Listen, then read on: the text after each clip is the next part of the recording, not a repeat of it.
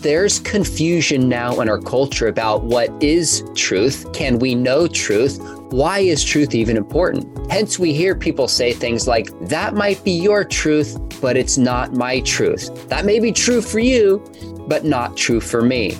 It's really just because of the cultural confusion that we have to bring to light what truth is. In previous generations, a phrase like discover the truth was common.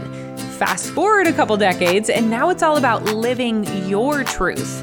Imagine the confusion today's teens and young adults deal with when it comes to nailing down what really is true.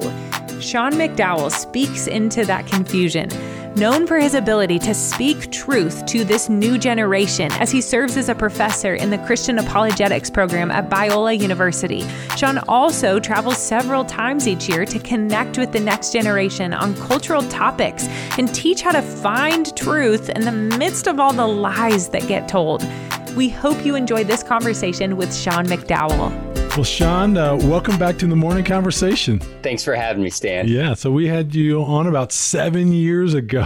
Jeez. Wow. 7 years ago. Wow. You had just released the book, The Apologetics and Study Bible for Students. Great to have you on again. So much has happened in the last 7 years. What impact are you seeing among youth as a result of all that stuff? Well, I think the big disruption with students, of course, was COVID. So from their experience, of course, missing prom and not being in class and having graduations, in the big picture things, we adults look back and we're like, okay, what's the big deal? But in their world, that's a big deal. Huge. Their life was turned upside down. I had students at Biola because we're in LA County. We had to Zoom for an entire year. That was difficult for students. And going into that, there was already mental health concerns. And Jean Twenge in her book, iGen, talked about around almost a decade ago, you start to see this hockey stick increase in depression, loneliness, anxiety, and it crossed demographics, whether it was finances, where people lived, race, etc. And in many ways, what the pandemic did is just exacerbate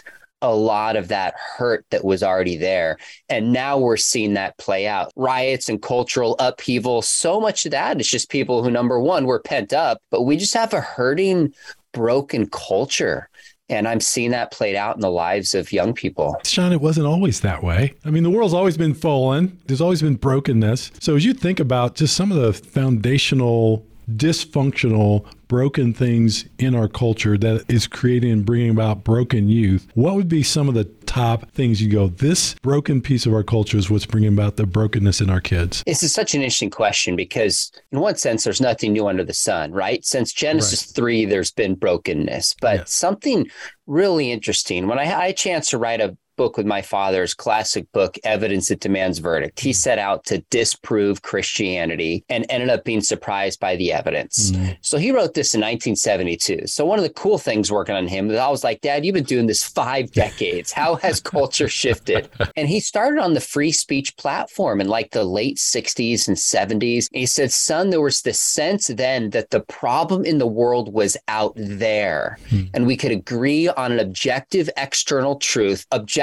problems, and we could fix it. Now that has shifted internally to something within the individual that's broken. There's this self-focus. So that's why you hear phrases like live your truth. Rather than discover truth, find truth, follow truth, live your truth. Things have shifted in such a subjective fashion. Now, what's at the heart of that? I'd probably say a couple things. Number one, that has changed everything in the landscape, of course, is social media. And I don't think social media is bad. I love social media. I use it. We can see each other even while doing this, this interview because of technology and a kind of media that's incredible. But it makes things about the self. You have access to unlimited information, which makes it difficult to discover what is actually true. So that's turned the world upside down. In a sense, this generation can have what they want, where they want it, how they want it, when they want it. And it makes you feel like, the whole world revolves around me. That's one piece. So the other piece, though, I think at the root of it is just broken relationships. I mean, you go back again, when I talked to my father, 60s and 70s, there was not the same level of broken families, even though our culture clearly had issues back then. I'm not pretending it doesn't. The level of fatherlessness, the level of divorce, the level of just broken relationships, I think, is at the root of so much of the chaos and hurt in our culture today. So in one ways, we have a cancel culture because I think people have been canceled and treated that way in their own relationships and have never learned how to love. So they lash out and just cancel others. So I'd be curious, like when I look at the culture, you talked earlier this morning about how there was this hockey stick as far as this uptick, right, in depression. And obviously there are people who are asking the question of why, and they're researching and they're thinking about it. But I think the typical person and family and community isn't. We just accept things, even when if you look at statistically, you go, something's happening. And it's not good. Can we maybe try to figure out something's not working right for us as a culture? It should create an alarm and a response. What numbs that? What keeps us from going, okay, there was a hockey stick. There was this significant uptick. Something's changing. Let's try to figure it out. Why does that not happen? So I think two things are going on. Number one, we just have an alarmist culture where we're alarmed about everything. If you want somebody to retweet you, if you want to get views on YouTube, if you want to get a TikTok following, be alarmist. That's one way of separating yourself from others. So when I started doing my YouTube channel, that's not me. I'm not an alarmist. I'll speak truth, but I'd rather build bridges and bring clarity. I was told that's not really going to work on YouTube. People need alarm and shock and awe. And so when there really is something that's alarming and concerning, it's just another tweet to scroll through. I think second, we confuse the root of the problem with the fruit of the problem. So a lot of the things that you and I talked about starting this show, whatever they may be, debates on issues culturally taking place today, so much of those are the fruit of our relational brokenness, the fruit of a spiritual brokenness. And so if we just deal with the fruit and never get to the root, we're never going to see progress. So I think with this generation, a huge issue is just the ubiquitous access to pornography. It's everywhere. Yeah. Well, the root of the problem is a spiritual and relational vacuum. And that is one lie that's trying to fill it up.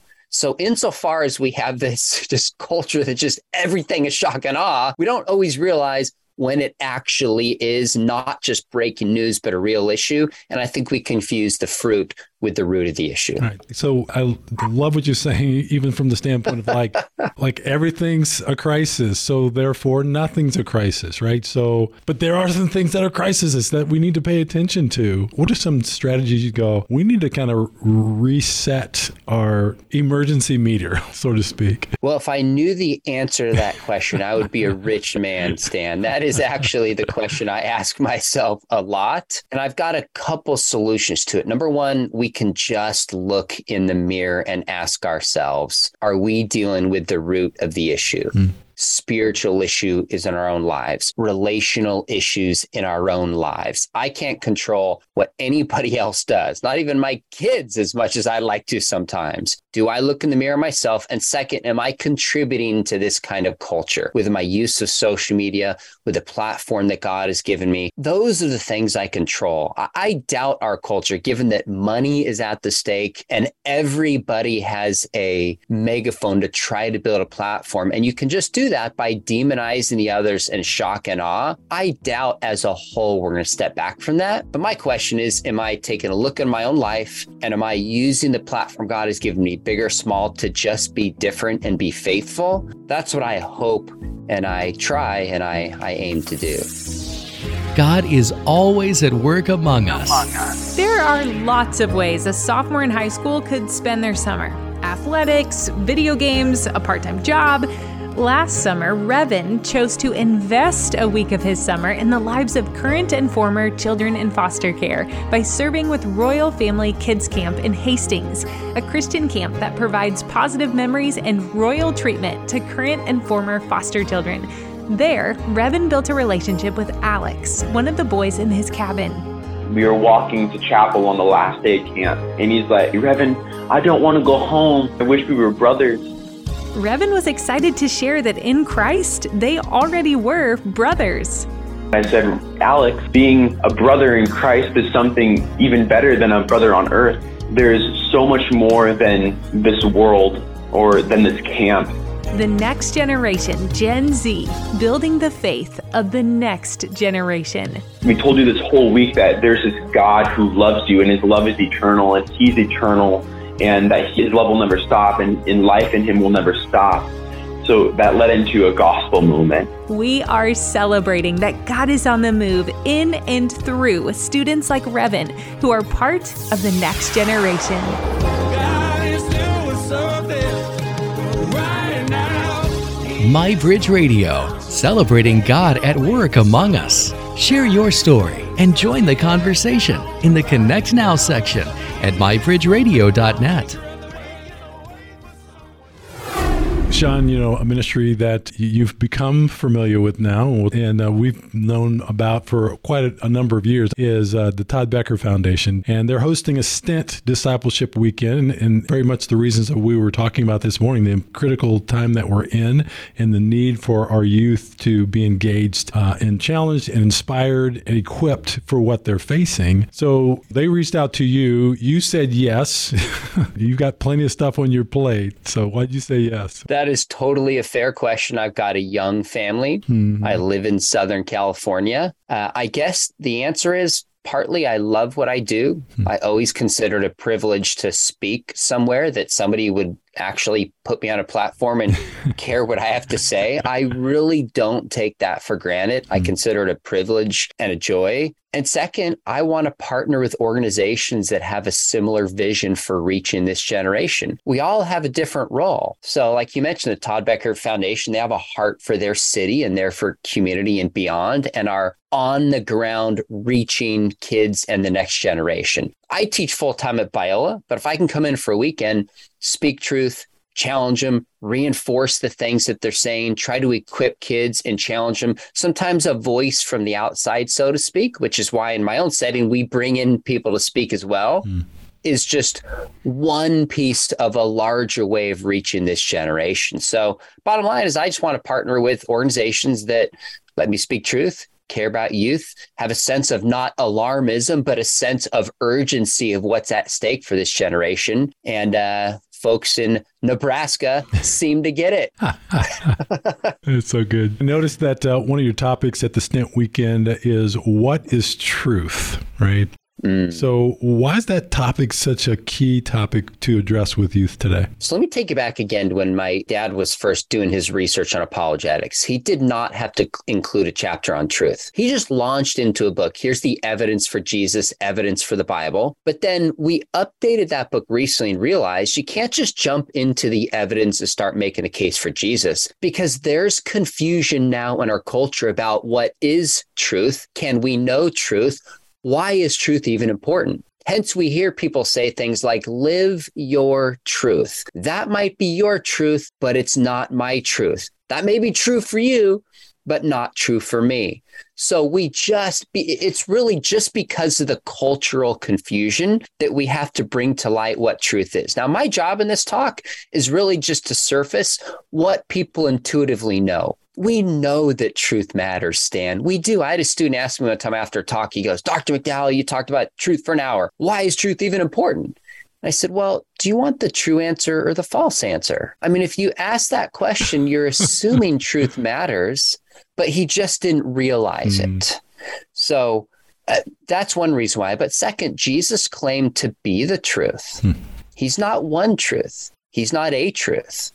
Jesus seemed to think that truth matters and that what we believe about it not only helps us navigate our day-to-day lives here, but eternity. So a lot is at stake in understanding truth. Oh, that's so good. our kids are growing up in the culture where the narrative is you have your own truth, right? I think about our kids growing up, and let's say they're even pretty solid in the truth, but all their friends are talking about their truth.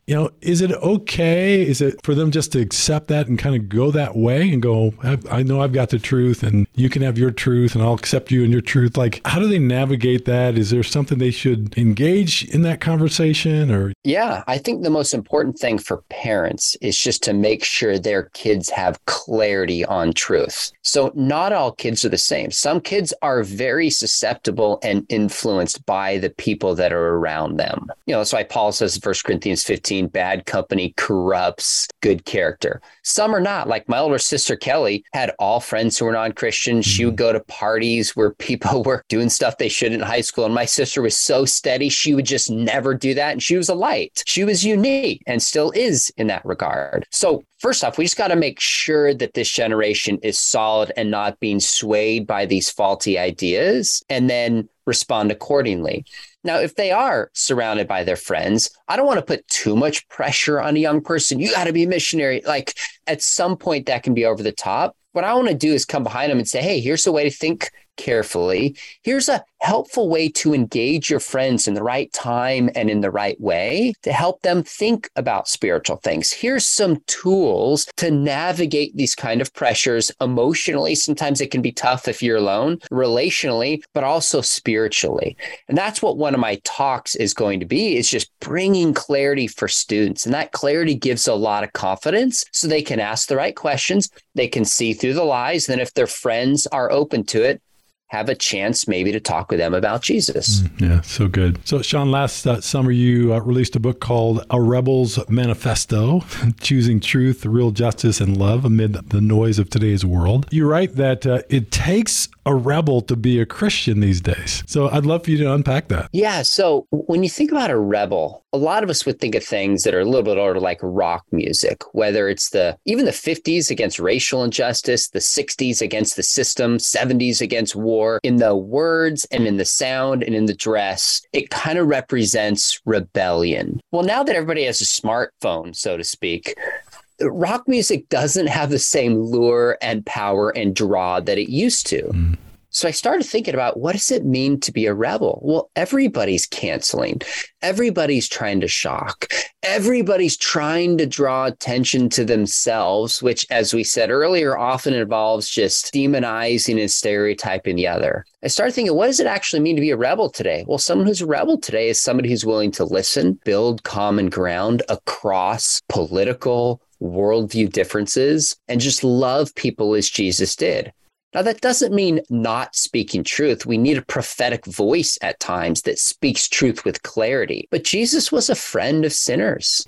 And he didn't play the kind of cancel culture we see in Luke chapter 7. They want to cancel the sinful woman. And Jesus is like, your sins are forgiven, right? He offers grace to her. So a lot of people who know me, their first word that comes to mind isn't rebel. But then when I say maybe because we're not thinking about rebel in the way that we could, here's a generation that could rebel by just having the graciousness and the kindness and the love of Jesus, but without compromising truth. I love that. That does something in you, right? That's really good. Seriously, that's really good. So another thing that you write in your book is you talk about that everyone doesn't agree what good is necessarily, but everyone wants to be seen as good. Right. And there was a time when Christianity, those who espouse Christian values, were seen as good. We just live in a very interesting time where that has just been broken down. And now plenty of times to espouse a Christian perspective on the world is to be seen as narrow-minded, to be seen as bigoted, to be hateful. There's some pretty negative things coming at the truths of Scripture, really, that get communicated into the culture. And how do we help our kids navigate that? Well, I think the first thing we need to realize, especially if we're parents and grandparents, is how much the landscape has changed. So I'm in my 40s, and in, the 90s growing up and 80s in elementary school, you're right. Like if somebody was a Christian, it's not like our culture all embraced and lived that, but that was great. Good for you. We should aspire to that. We're just not going to live it. Many people did. But the narrative is shifted. Now, if you really are Christian, in particular in areas on sexuality, you are the cause of harm. You are the reason there's so much division in our culture and pain and hurt and loneliness. We've got to realize that this generation, that's not an academic issue. That's personal. And they're trying to navigate what it means to be in a world that views them that way. And especially because they use smartphones, they are seeing the entire world and so many people with power pushing that narrative. So part of the book, yes, it's written for students, but it's written for adults to read it and think through, wow, here's the pressures this generation is facing. Here's the challenges they're trying to navigate. So first is we just got to have compassion, understand where they're coming from. Second, I think this generation really needs role models. So I started the book off with 2 stories. I won't go into depth, but 2 people who were just challenged to live out their faith in a college classroom, on a sports team, easily could have compromised. It cost one of them something significant, the other one not. Well, these kinds of stories, which ultimately trace back to biblical stories like Daniel, is a way of saying to this generation, hey, we are following a crucified Savior. There is a cost to following Jesus. Expect it. And then now here's some tools to navigate this, such as finding other Christians to partner with, right? The more people that stand up for truth, the less pain there is and when you're being alone. Here's some ways to talk with others about your faith. Here's some reasons that this position is true, because when we know something is true, it gives us a confidence to live it out. So in sum, adults need to realize how much things have shifted, but then just start to give tools to this generation to help them navigate what it means to grow up in a very, very different world. Some days, folding those tiny baby clothes reminds you of when your child was a dream you weren't sure would ever come true. Other days, you can't believe how many loads of laundry a tiny human can produce. For those days, make sure you get connected to help you shift your perspective. Download the MyBridge Radio app. Press play. Simple. Sean, every year on MyBridge Radio, we have a spiritual focus that we invite our listeners to be a part of. And for a number of years, we've invited the MyBridge family to read through the one-year Bible. But this year, we've changed things up, and we're just reading through the Gospels every month, right? So Matthew, Mark, Luke, John, January, February, March, all the way through the end of the year. We're going to change up translations along the way for those who want to do that, but we're just going to stay in the Gospels for the year. I was intrigued by it to read a blog post of yours entitled, Don't Read the Entire Bible in 2023. And you even use reading the Gospels each month as an option. So what do you see the value of an approach like this? Well, there's obviously something to be said for a 30,000-foot view where you read all of the Bible to get the big picture. My concern, though, is that we lose the context. You get 2 or 3 days behind and you get discouraged and give up. I just don't see it working for a lot of people. I had a chance to meet Bill Bright years ago, who founded Cru. And he just said to me, he goes, let me encourage you to read the book of Romans every day for a month. And I thought, why? And I started to realize that repetition, when you read something over and over again, you start to own it. You make connections in your mind. You see stuff. You ask new questions. And then all of a sudden you can say things like, oh, Romans 2 is where Paul talks about even people without the law know the law. Romans 3 is where he talks about the depth of sin that we all have. Romans 12, he starts getting practical and talks about ways to live in love towards people. Well, when you read something, whether it's the Gospels over and over again or Romans over and over again, you just own it in a new way. And I think that helps it sink in. Now, you might not have time to read all 16 chapters of Romans, so break it up into 8 chapters. Or if you can just do 4, read those over and over again, or listen to it in a podcast or driving or exercising. And it really is amazing how that makes it just sink in a way that other plans often don't, in my experience. Yeah, so good. You know, one thing I often think about, you grew up in a Christian home, right? Your dad knew Jesus as you were growing up for the most part. And there's lots of statistics that we see out there of kids that grew up in Christian homes that leave the faith after they leave the home. If you could just speak to parents, we can't completely control all of that, but to say that we're no influence on that at all is, I think, a bit naive, right? So there's some level of influence and responsibility we need to take to try to invest in our kids so that prayerfully that doesn't happen. So if you had one thing that you'd say to parents, boy, if there's one thing that you do this. Well, my one thing would have 3 steps in it, if that's okay. That's because okay. I've been a parent, I've been a speaker, I've been a high school teacher. I've been studying the research on this for at least a couple decades. And you can't give a formula for people. We're not bricks, right? People can still make choices. But as a whole, the data shows that caring adults and parents who want to pass on their faith, number one, need to model a faith that's compelling to their kids. I've got to look in the mirror first and ask myself, am I living in a way that is going to be attractive, so to speak, to my kids? Second, build a relationship with your kids. Get to know them on their turf and care about them, an emotional connection. And third, engage them in meaningful spiritual conversation, not a lecture, a conversation. So model.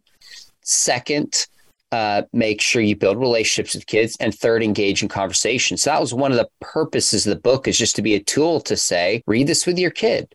Talk about this with your kids. These are the thorny issues you mentioned at the beginning, Stan, the most thorny issues of our culture. Well, we got to talk about those to show that our faith applies in all areas of life. So there's no guarantees, but I think that formula, so to speak, in scare quotes, is the plan that the data shows if we want to pass on our faith. Model, relationship, engage. Huge. Awesome. Okay, one last question. So we talked about what, one thing that was broken into 3 steps that parents should do. What's one thing that you'd say, don't do this? I think it would be the opposite of this. So when I engage a lot of non-Christians, who many formerly were in the faith, so many will talk about how they were in the church, but it was just legalistic and it was rule-based.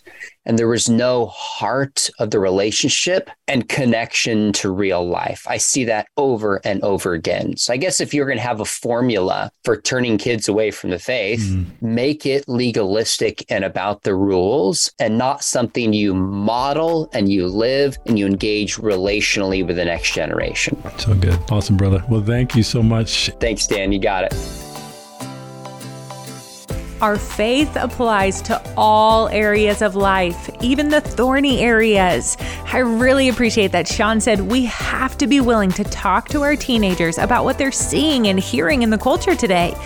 We really hope you found some encouragement to model the truth, stay in relationship, and engage your teens about these issues. Thanks for joining us for this conversation with Sean McDowell. We'll catch you next time.